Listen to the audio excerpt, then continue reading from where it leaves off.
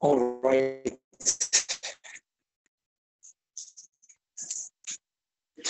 Okay, we're dedicating this class. You have a full and speedy recovery. Amen. And we're all set up over here. And we are learning the final class of the series. We went through all of the 7 prophetesses, and we are up to Esther. And like by all the prior 6, the Gemara wants to know, where do we see in Scripture that Esther was a Neviah? Where does it say? Now, you should just know that there are certain commentators that write that by Esther it's a non-question. The fact that she wrote, it says in the Gillat Esther that she wrote this Igeret, that Tichtov Esther. How can you write Tanakh if you're not a prophet?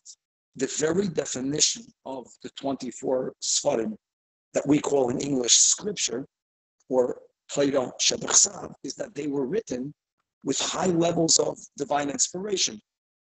There are different categories of divine inspiration. The Chamishichum Shetorah is Moshe Rabbeinu.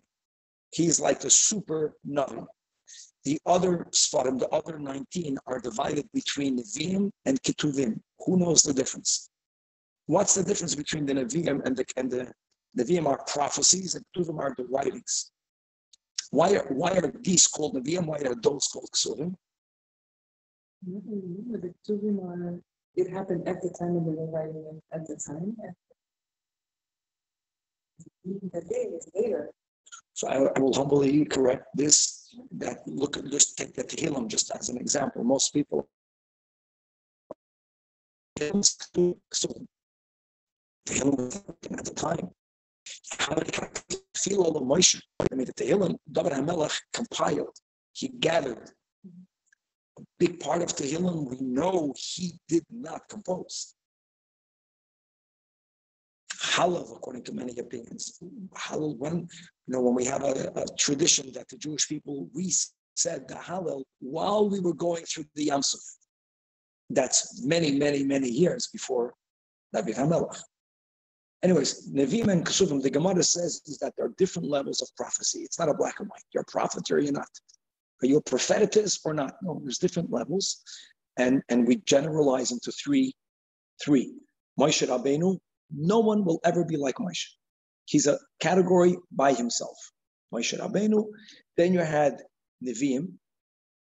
And then you had Kesuvim. Many prophets sometimes had the level of Nevi'us.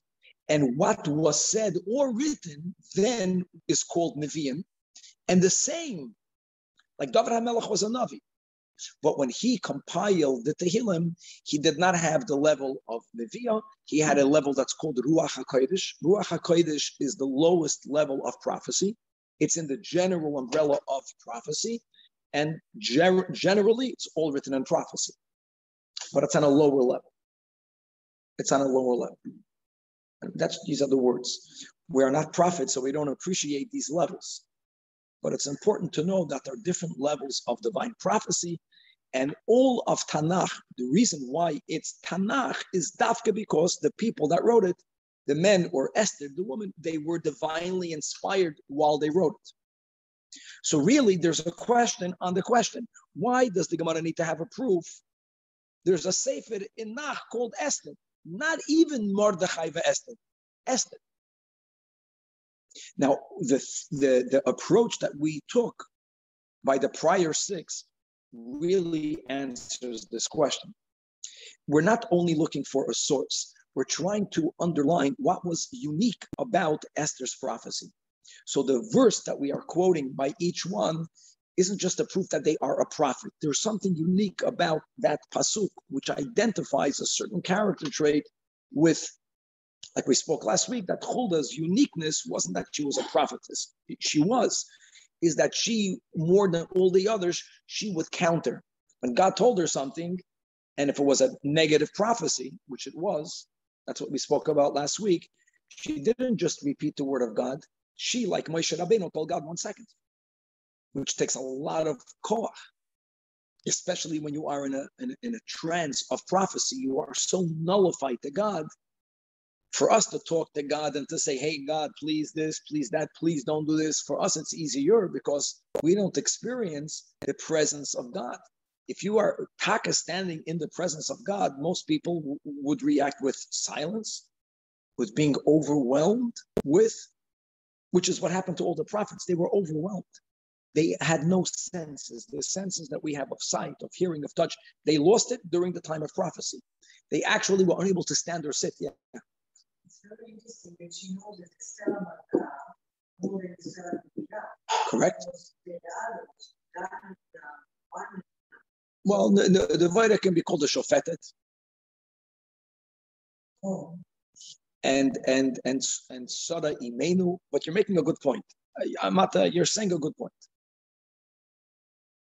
And it's connected maybe to what I would like to say. So the Gemara says like this: Esther wants to prove the chsiv vayehi bayom hashlishi. It was on the third day. Just to give the context, I mean, this is the easiest story for the background. Hopefully, we all know the background, and that is that after Haman, with the seal of the king, signed the decree of genocide. It was to kill all the Jews, God forbid. So Mordechai became aware of it. Vayehi bayom hashlishi, from when Mordechai became aware. And by the way, the Gemara later, there's a whole question. How did he know about it? One of the tricks that Haman used is that he wanted for the decree to be kept a secret, for there not to be enough time for any opposition. And we had this many times in Jewish history, that there were terrible decrees against the Jewish people, and part of the evil, part of darkness is dark. Dark means it's concealed. As a rule, things that come to light, that in itself is the beginning of its rectification. Anyways, Mordechai with Ruach HaKodesh, with prophecy, found out that there's a decree, and that's Vayehi Bayom HaShlishi, and they decreed a 3-day fast.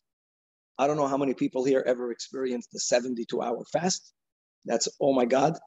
And she also was part of that fast, which is really amazing, because the fast was in order for her to feel that if we are unworthy, we should become worthy through tshuva. And this fast was an extension of tshuva, which is another whole topic. What's the meaning of a fast? Why do we fast? Part of fasting has in it a tshuva component. A tshuva component on so many different levels. Tshuva doesn't mean going away from sin. That's not what the word means. Tshuva means returning to God. Now, returning from where? From where? Now, when a person is a tzaddik and they are living in the real truth, and the real truth is that this is God's home, the physical world. For a tzaddik, the physical part of the world brings them closer to God. But when a person is not yet a tzaddik, which generally means that there were something of the world, something physical, that presented itself to us in a way that it appeared like to be a contradiction to that which God wants. So when a piece of chazer is calling up and saying, hey, I'm tasty, and when we feel that desire, and then we, God forbid, someone goes ahead and they eat non-kosher, that person at that moment is living in a reality where the Gashmi and God are not on the same page.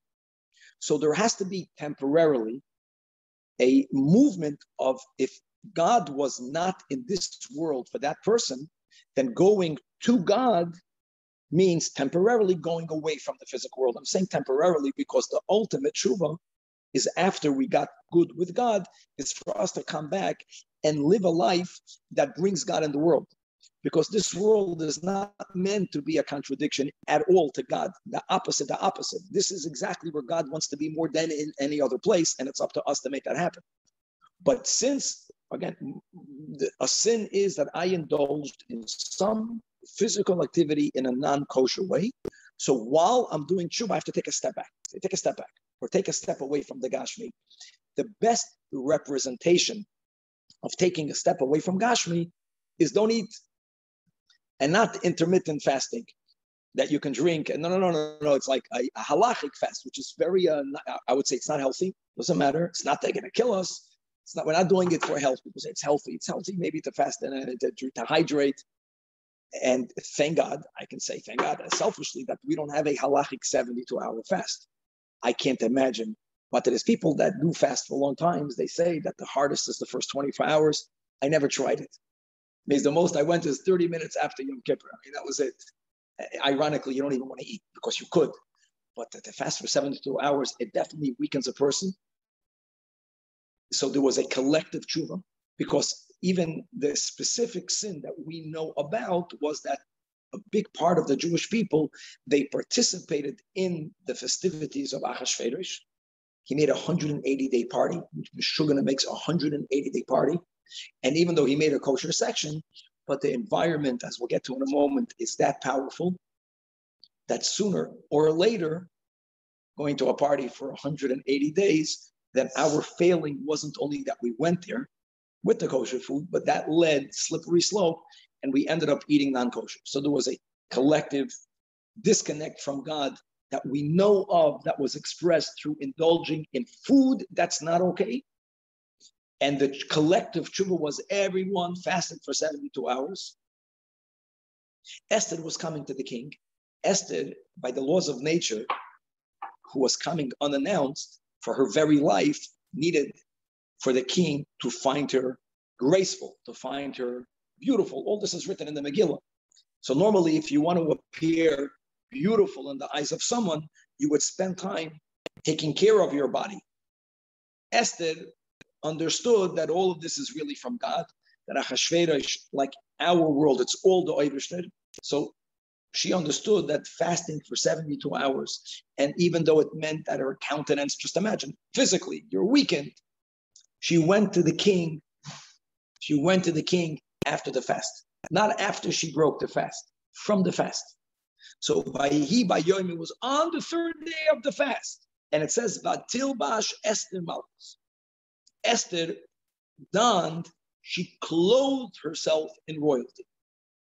Says the Gemara, whoa, if she's wearing royal garments, which is the pshat, big day malchut mibayalei. The Megillah should have recorded that she got dressed in bigadim of malchus. Malchus is Ruach HaKodesh. Malchus is Ruach HaKodesh, and she clothed herself in Ruach HaKodesh. Now, did she also dress up with royal garments? Probably. Generally, the Gemara doesn't take away the literal meaning. It adds another layer. But the focus is not that she got dressed in royal garments physically. Malchus, which is Ruach HaKodesh, and we'll prove it, she garbed herself in Ruach HaKodesh. So what's the source that Esther HaMalka was Nevi'ah? Because Vatilbash Esther Malchus. And to your point, we call her Esther HaMalka. She got dressed with Malchus. Now, very interesting, there was a story with David HaMelech that he had, from his many challenges, in the beginning of his reign, there were many people that were against him becoming the monarch, and against meant that his life was in danger.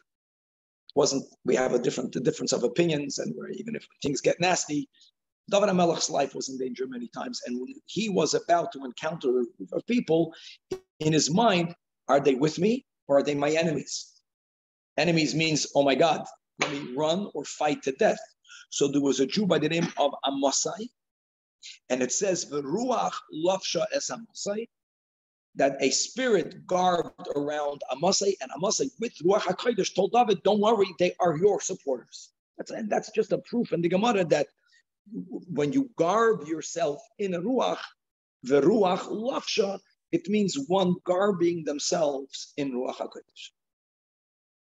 And this is so meaningful and so accessible to hopping, to grabbing what we're saying based on the teachings of Chabad Hasidus, which in its very foundation in the Tanya, a big opening part of the Tanya, and this is such a foundational way of thinking in life in general, is acknowledging and understanding that when we interact with anything, with things, with people, with God Almighty, so there are two ways connection. So there is ingesting, I'm taking something inside of me, or I am giving myself over and I'm putting myself in something bigger than me.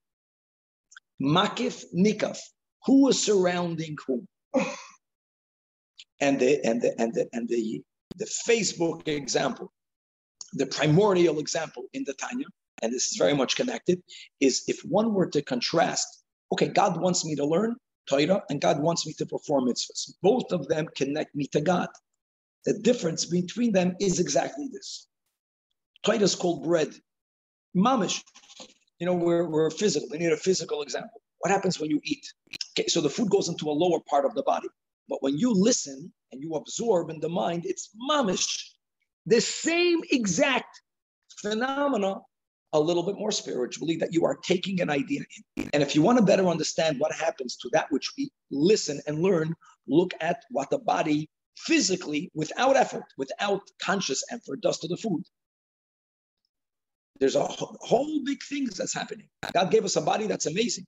You take the food in. To generalize, the food has good, the food has bad. And there's many levels of bad and there's many levels of good.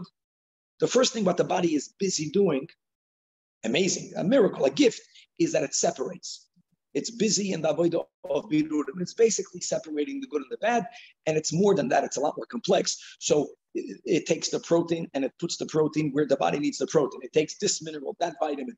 All of the good, not only does it differentiate between one good and another good, it also separates good and bad. And on the ultimate plan, it rejects out.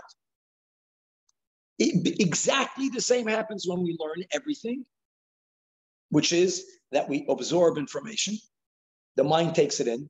Whether we are more or less aware, thank God, there is a natural gift that God gave to our Bina brain. It begins to do what the stomach does. It matches it up with prior information. It has intuition and matches it up with some real stuff that we don't even know what we know. And it begins to separate the good and the bad, and with all the details. And the ultimate vomiting out the bad, as we spoke out many times, are nightmares. That's the way Kabbalah understands a nightmare. You're getting rid of all of the fears that happens, all of the terrible things. It's not something that will happen to you. No, your body is getting rid of all of the foolishness that it absorbed. That which makes you feel trapped. If the nightmare is, I got trapped, or I'm falling down, and who knows.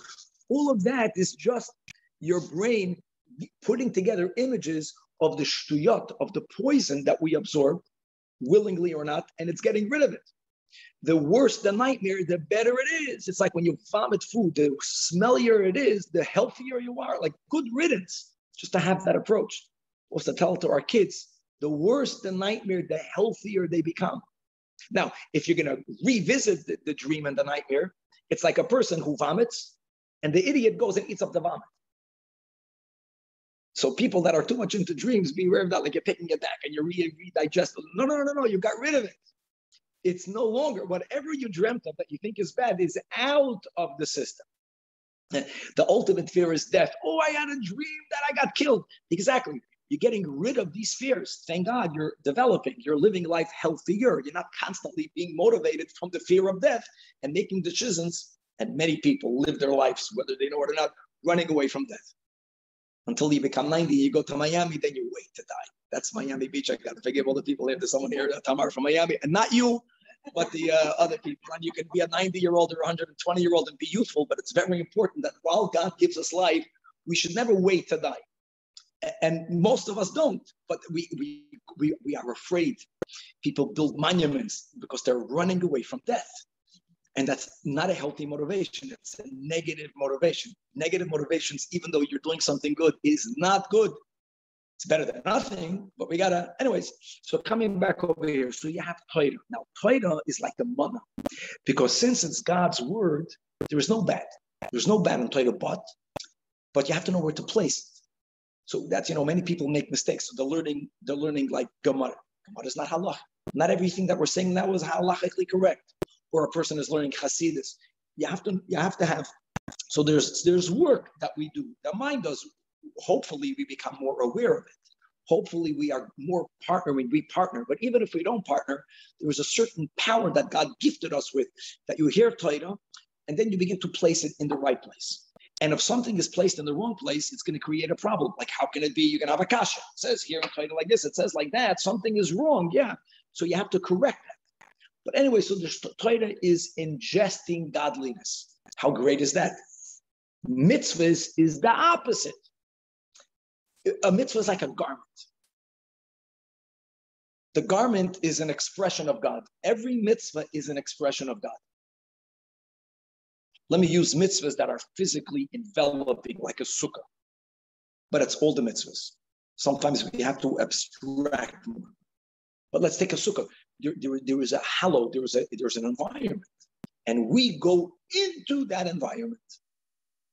So who surrounds food goes in me, I surround the food. Not only do I surround the food, but because of me ingesting the food, something else happens. Ultimately, what becomes of the food? Me, you. I mean, in other words, that ultimately we really unite with the food. No one really ever unites with their garment. It's bigger than you, it's greater than you.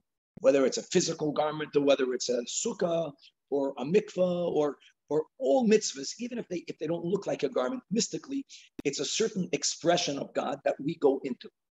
And it's beyond us, which is why we don't understand most mitzvahs. Most of us don't even experience godliness when we do it. It's greater than us. It's a lot easier to feel something with Torah. Even if you don't get excited, at least you understood. If you understood, you have it, you grasp it, you have it. When I give myself over into something bigger than me, that has me. God has me. Perfect. Did I get God? Probably not. And that wasn't the goal. The goal was for God to get me. I'm doing a mitzvah. Very important then. So Torah and mitzvahs. Now, which one of these two do you think is greater, Torah or mitzvahs?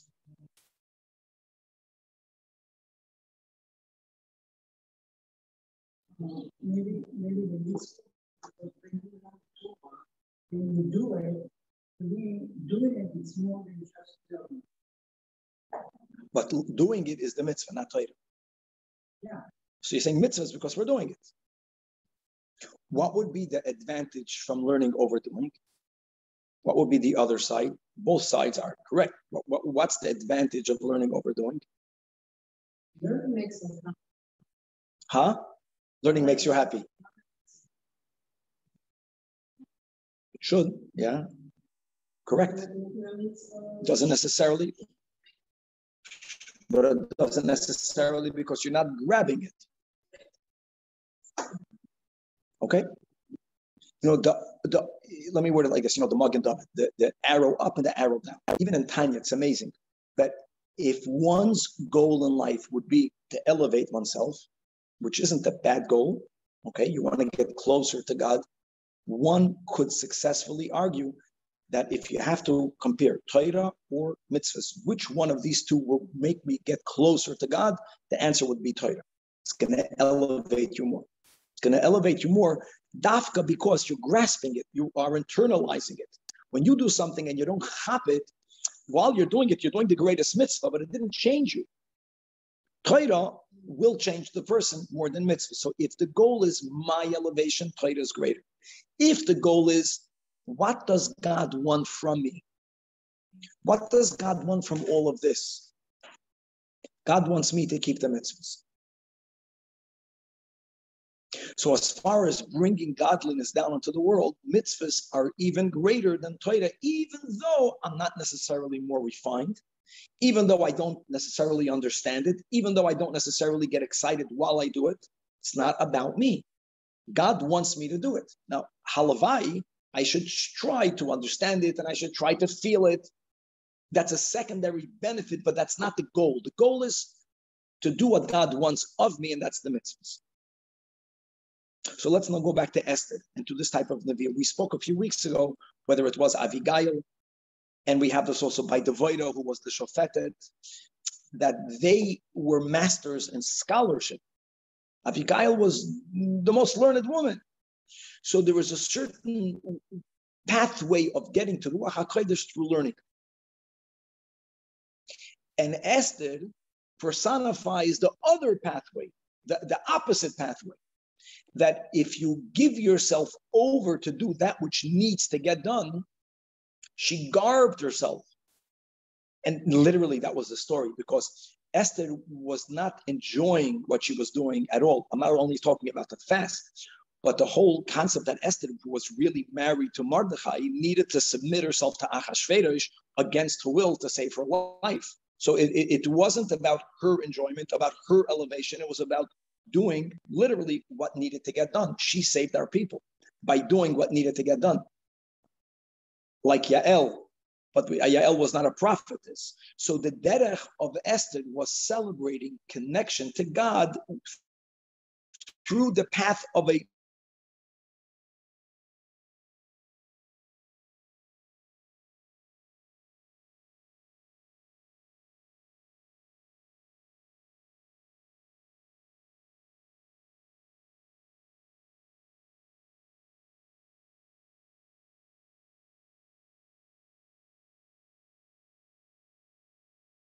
not part of her. Actually, the Gemara says that was Esther with Achashverosh. How can it be? Esther was a demon that looked like Esther was with Achashverosh. These are the words of the Gemara.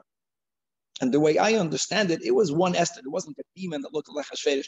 Is that when she was doing an activity that she so did not want to do, Ki'ilu, she left herself.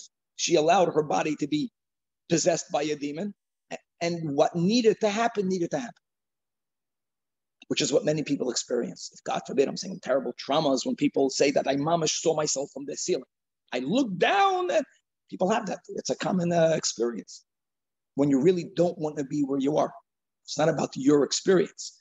It's about this is happening. And if I don't want to be part of it, to the best of my ability, I'll remove that which I could. And that was the story with Esther. Esther never wanted to be with Achashverosh. She married him against her will. Mamish. So that's the meaning that she gave herself over to something much greater than her. And that's the way that she connected to Ruach HaKodesh. And that's the way she connected to prophecy. And that's connected to Malchus, to kingship, which is mamash amazing. And that's the power that we all have, the power and the responsibility that we have. This is a theme in Hasidus, that everyone has their own freedom of choice. And the goal would be with ourselves, with our kids, with the people around us, the less intrusive, the healthier. The less forceful, the healthier. But when we allow others to make choices, what's on us is to do everything we could to create the right environment. Because when a person is in the right environment is the most subtle, it's the least intrusive. The painting, the color. You're not focusing, and it has, dafka, because it's that subtle, it has the greatest long-term influence, not forceful intrusion, influence on a person. Choosing the right environment to put ourselves in. Choosing the right environment for our children, creating the right ruach in the house. The ruach lafshay esamosai. This is very important. And people have to develop that koyach. And that's a big growth. We want for our kids, we want for us to grow better, create a better environment, or choose to go in a better environment. Not with people that will be telling you what to do. That's not the environment. That's already like Torah. Do this. God says, don't do that. I'm going to a sukkah. That's godly.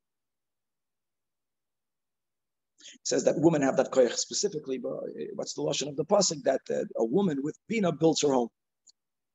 Got that word. The words are not coming to my mind, but that's the English translation.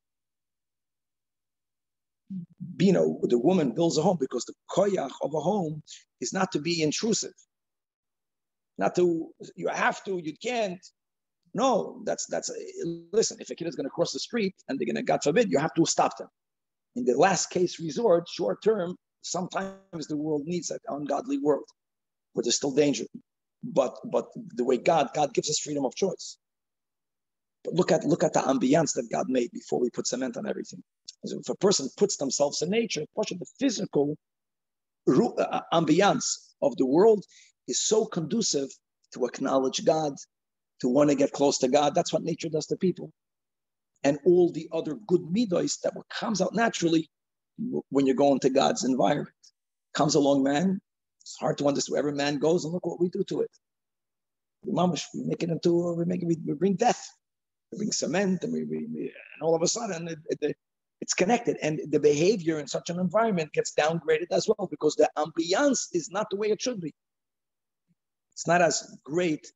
And our achrayus, we're not Nevi'im, and that's the final Nevi'ah. The final Nevi'ah that gives us the koyach for the whole galus is the understanding that we become inspired when we give ourselves over into godliness. That even when we can't ingest it, when we can't understand it, which is galus, but we are able to live a lifestyle which creates an ambiance that whoever is in it is connected. They might not know it, they might not feel it might not be direct, but it's going to be subtle, and subtle is amazing. That's Esther. And Va'atkan, the 7 prophetesses, I think at the end I got it right. And God willing, we're going to go next week. We're going to start reviewing some halachas of Rosh Hashanah, and then we're going to review halachas for Yom Kippur. For the next couple of weeks, we're going to go over the rules of Yom Tov.